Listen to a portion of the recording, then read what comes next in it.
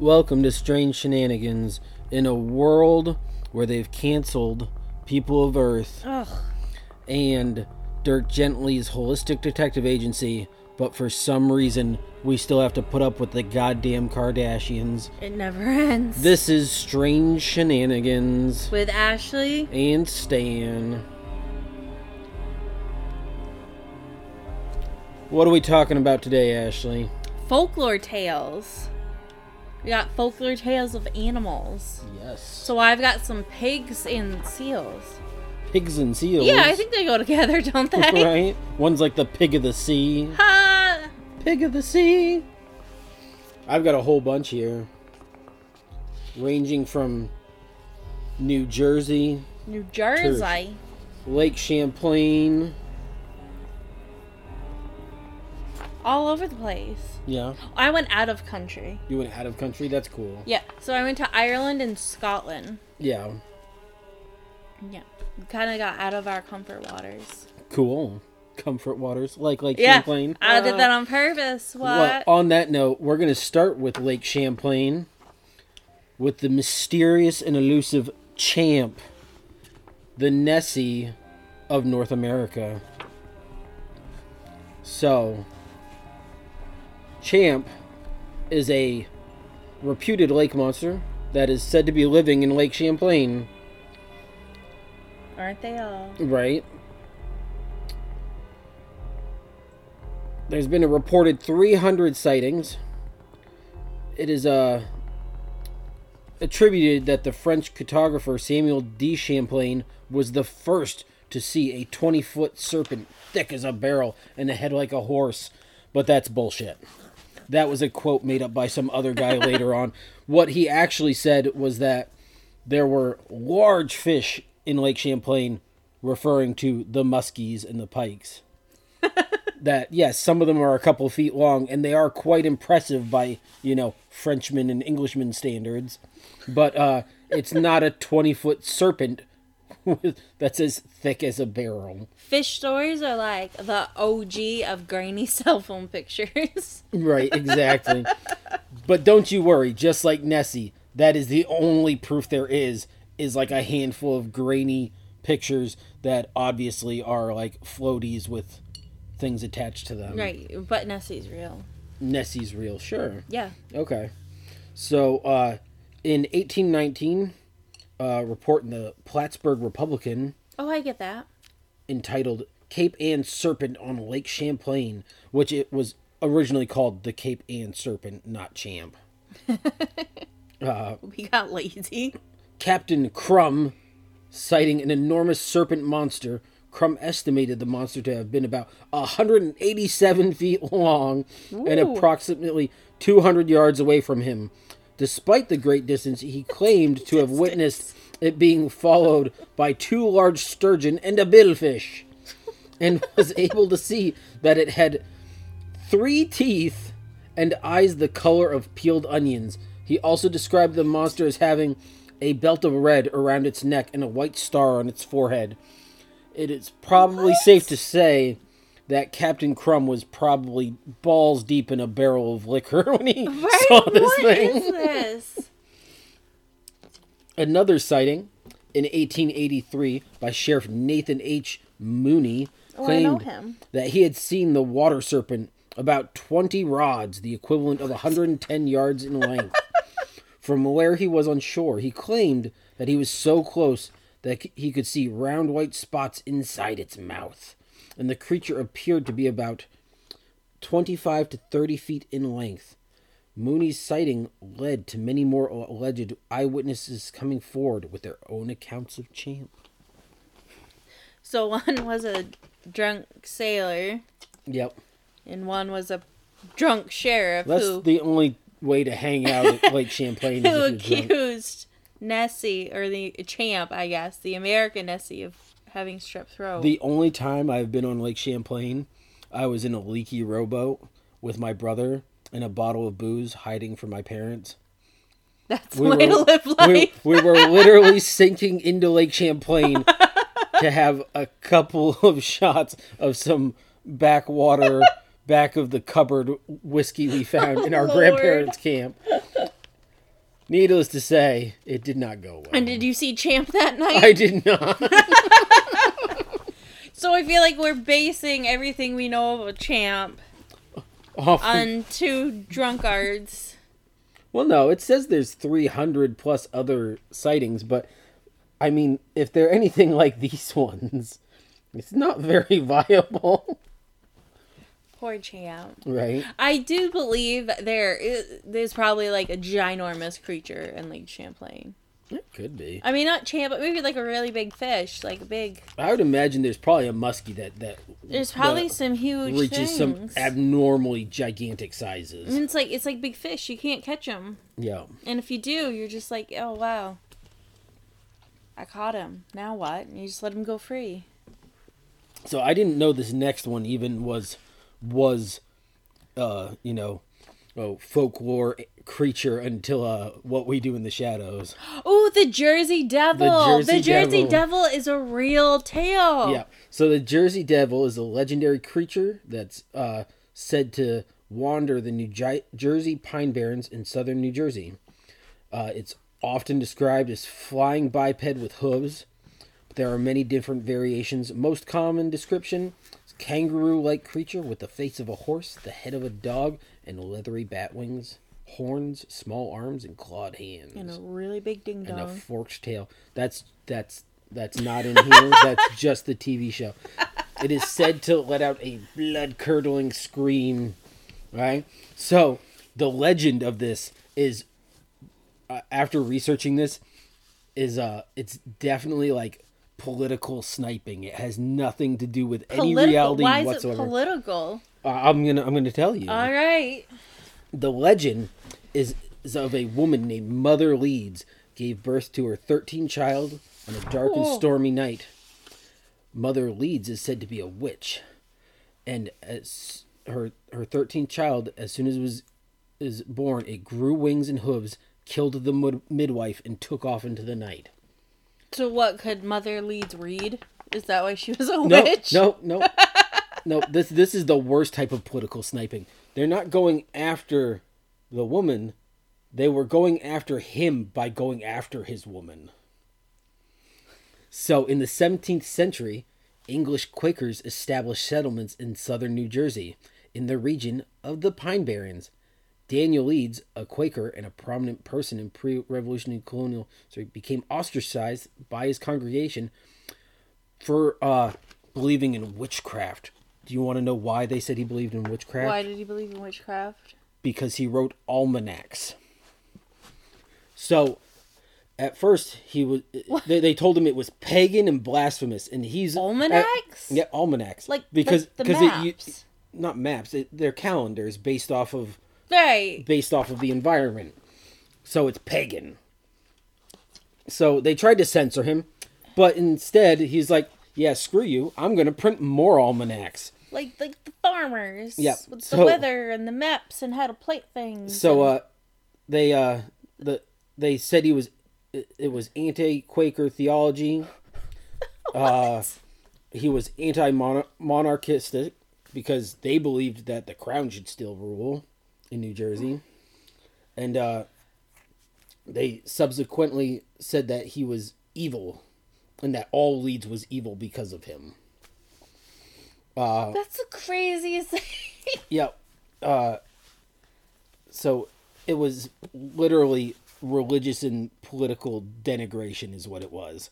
So the story, I'm positive, comes into play after this guy. So the story is to besmirch his name for all the good Quakers out there. By making up a witch story. There have been many claims of sightings of the Jersey Devil, though. And are they all sober? We'll see. While visiting Hanover Mill Works to inspect cannonballs, Commodore Stephen DeClure sighted a flying creature and fired a cannonball directly at it. What? To no effect. Well, yeah. Joseph Bonaparte, elder brother of Napoleon, also claimed to have seen the Jersey Devil while hunting on his Borderton estate in 1820. In 1840, the Jersey Devil was Blamed for several livestock killings, similar attacks were reported in 1841, accompanied by tracks and screams. You know what else screams? Fucking mountain lions. Yep. In Greenwich Township in December 1925, a local farmer shot at an unidentified animal as it attempted to steal his chickens. He then photographed the corpse. Afterwards, he claimed that none of the 100 people he'd showed it to could testify to it or identify it. Because it was a fox? Right. No. Because he had stapled a bunch of animals together and it wasn't real. Just made his own thing. In the same year, the merchants around Camden offered a $10,000 reward for the capture of the Jersey Devil, even offering to build a private zoo to house the creature if it was captured. There was a big wave of sightings in 1909. Well, I'm sure. During the week of January 16th to the 23rd, 1909, newspapers published hundreds of claimed encounters with the Jersey Devil all over South Jersey, the Philadelphia area, and a bunch of other places. Police in Camden and Bristol, Pennsylvania, supposedly fired at it. Other reports were unidentified prints in the snow, sightings of creatures that resembled it. They whipped the public into such a huge frenzy that once again, the Philadelphia Zoo posted a $10,000 reward for the capture of the creature, which prompted a ton of hoaxes, including a kangaroo equipped with artificial claws and bat wings. Well, I'd go to the zoo to see that. So yeah, that's the Jersey Devil. Now, this one I'd never heard of. I didn't find very much on it either. So if anybody's out there listening who knows about it, you should contact us and help us fill in the gaps. Yeah, we're on Twitter. This is Old Black Eyes is a spectral hound said to frequent an area known as the Baker Rocks, located near the top of the Black Mountains of North Carolina. Old Black Eyes is said to be the spirit of Jim Baker, who lived at the rocks and people thought was a witch with supernatural powers. According to the legend, Jim performed some sort of ritual in an Indian cemetery near the Black Mountains where he sold his soul to the devil. Ooh, always a bad idea. So the devil turned Baker's eyes unnaturally black as a sign of their deal and held his claim on his soul. Upon his death, Baker was said to take the spirit of a devil dog, identified by large black pupils of its eyes, and the people feared to approach, believing it was surrounded in black magic. It was said the only way to get rid of Old Black Eyes was to draw its picture, pin it to a tree, and shoot it with a gun. That's a creepy way to get rid of anything. But that's all I got on it. I don't know about sightings or anything. I got to look more into that Black one. Eyes. Yeah, that's a creepy one. That's eerie right there. Mm-hmm. I don't like that. You're up, I guess. I'm up. All right. What do you got for us today? Well, I got some Irish and Scotland folk tales. Ooh. Yeah. So my first one I found is Tom Moore and the Seal Woman. You know, both those seal women you meet walking on the pier, sitting on the dock of the bay. So, in Ireland, Tom Moore was a brave young man, and the legend says he was a good dancer and singer. Ooh. He was often heard singing among the cliffs, in the fields, and maybe that's how the seal woman found him. So, Tom was alone in his house and decided that he needed a wife and was moping around the house. I need a wife, I need a woman, someone to do my laundry. That's what they all say till they got one. This is in the 1800s, but late 1800s too. And in the 1890s. One morning early, when he was at work, he saw the finest woman ever seen in that part of the Irish kingdom, sitting on a rock, fast asleep. The tide was gone from the rocks, and Tom was curious to know who she was So we walked toward the rock. "Wake up!" cried Tom to the woman. "If the tide comes, it'll drown you." She raised her head and laughed at him. Tom then decided to leave her there. But as he was going, he turned every so often to see if she was still there. When he came back to his house, he tried to go back to work, but he just couldn't get her off his mind. He decided to go back to the beach to find her, and as the tide swept over the rock and cleared, she was no longer there. He spent the day cursing himself for not taking this woman from the rock when he believed it was God that sent her to him. He couldn't work anymore and decided to go home. As night fell, he couldn't sleep. He got up early and went to the rock, and the woman was back, and he called to her. She didn't answer. So he went to the rock and said, as romantic Irish men will, "You may as well come home with me now." And she didn't say anything. She was wearing a hood on her head, and he took it and said, "I'll take this." And at that moment, she cried, "Give back my hood, Tom Moore." And he said, "Indeed, I will not, for it was God who sent you to me, and now that you have speech, I'm well satisfied," said no man ever. And took her by the arm and led her to the house. And the woman cooked breakfast, and they sat down together to eat it. So that's how Tom Moore met a seal woman. Very romantic story. He said, "Now, in the name of God, you and I will go to the preacher and get married. For the neighbors around here are very watchful. They'd be talking." So after breakfast, they went to the preacher, and Tom asked him to marry him. The preacher said, "Where did you get the wife?" And so Tom told him the whole story. And apparently the preacher believed him and said, "I can marry you for £5. And Tom paid him. He took the wife home with him, and she was a good woman as ever. She lived with Tom for 7 years and had 3 sons and 2 daughters. Wow. So she was just popping out a kid every year. A couple of seal pups. One day, Tom was plowing, and some part of the plow... Yeah, he was. Right? He got 5 kids in 3 years.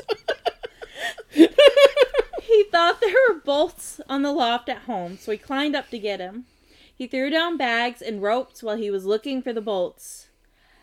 And what should he throw down but the hood he stole from his wife 7 years ago?